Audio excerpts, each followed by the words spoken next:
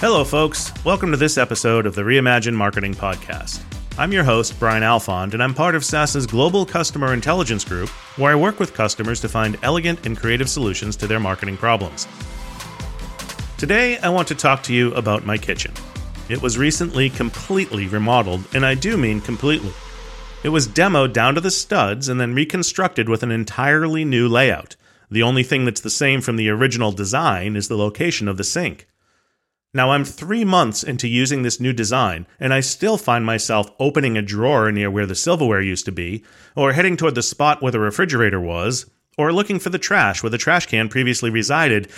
And sad to say, I think I'm going to be doing this for a while. This kitchen layout is infinitely superior to what it was before. Instead of walking 5 steps from the stove to the sink, now I just simply turn 180 degrees. And the dishwasher and refrigerator are a single step away rather than the hike I had to previously complete to go from one to the other. So if it's so much better, why am I still going to all the old spots? I only lived with the old kitchen for 6 years, but this evidently dug trenches in my brain such that I'm definitely entrenched in those old patterns. Or it really is hard to teach an old dog new tricks.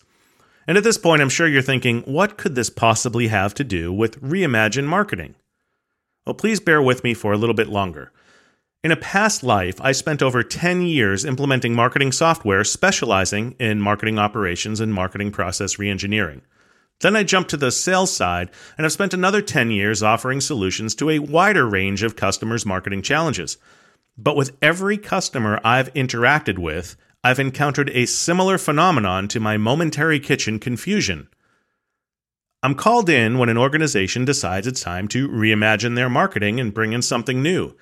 Maybe they want to rip their marketing down to the studs, like in my kitchen, or maybe they're just replacing part of their MarTech stack that they feel they weren't getting optimal return from.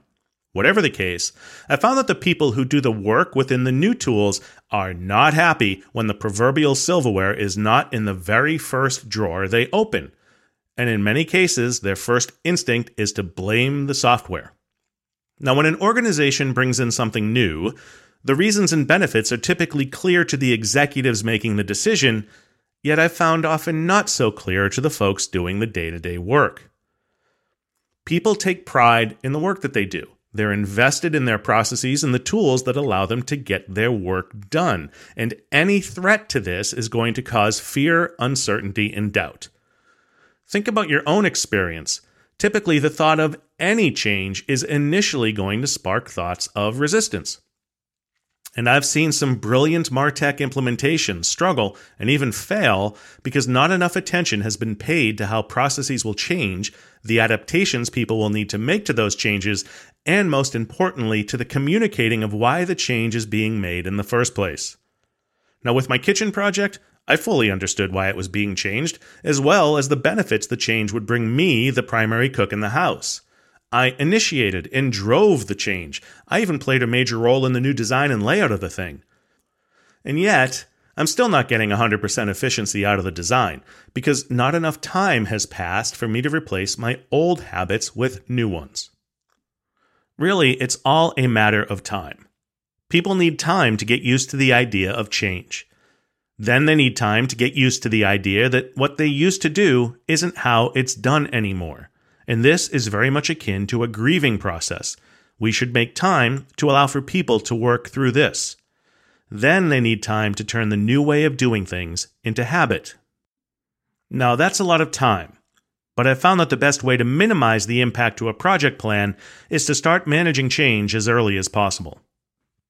In my current role, I won't even mention software until I make sure the customer knows how vital understanding and managing the impact of this change to their people and process is to their success.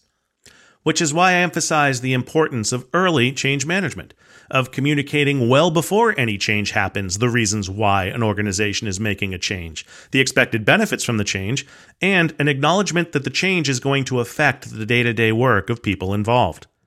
And ideally, your communication plan should be bidirectional.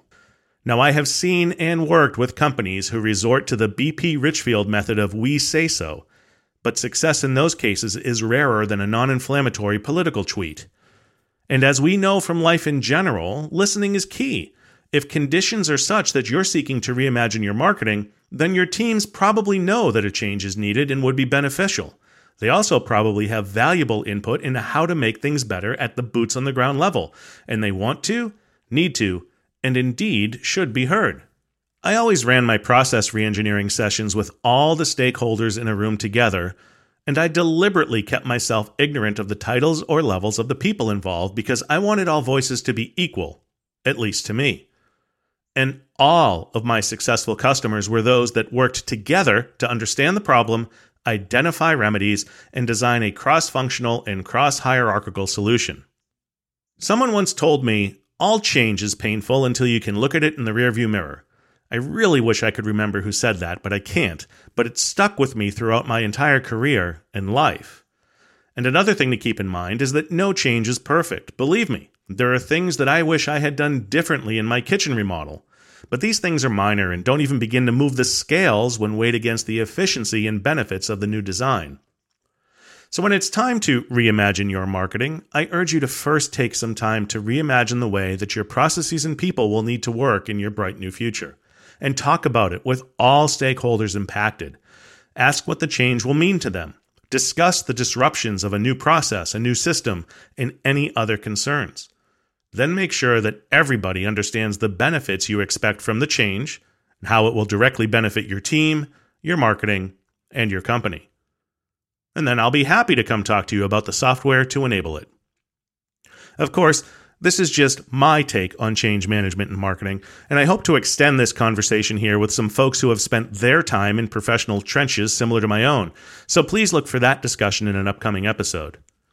And I'm curious about what your experience has been with marketing change, large or small. Do you have any horror stories or great success stories? Let us know, and you may be invited on to discuss. In the meantime, if you enjoyed today's show, or even if you didn't, you can head on over to sas.com/reimaginemarketingpodcast, all one word, and join in the conversation. You can also subscribe to this series on your favorite podcast platforms. Just search for Reimagine Marketing. And I'd be happy if you shared your topic or guest ideas by emailing us at reimaginemarketingpodcast@sas.com, where, once again, Reimagine Marketing Podcast is all one word. Thank you for listening, and please consider joining us next time. Until then, this is Brian Alfond, hoping all the important things in your life are good.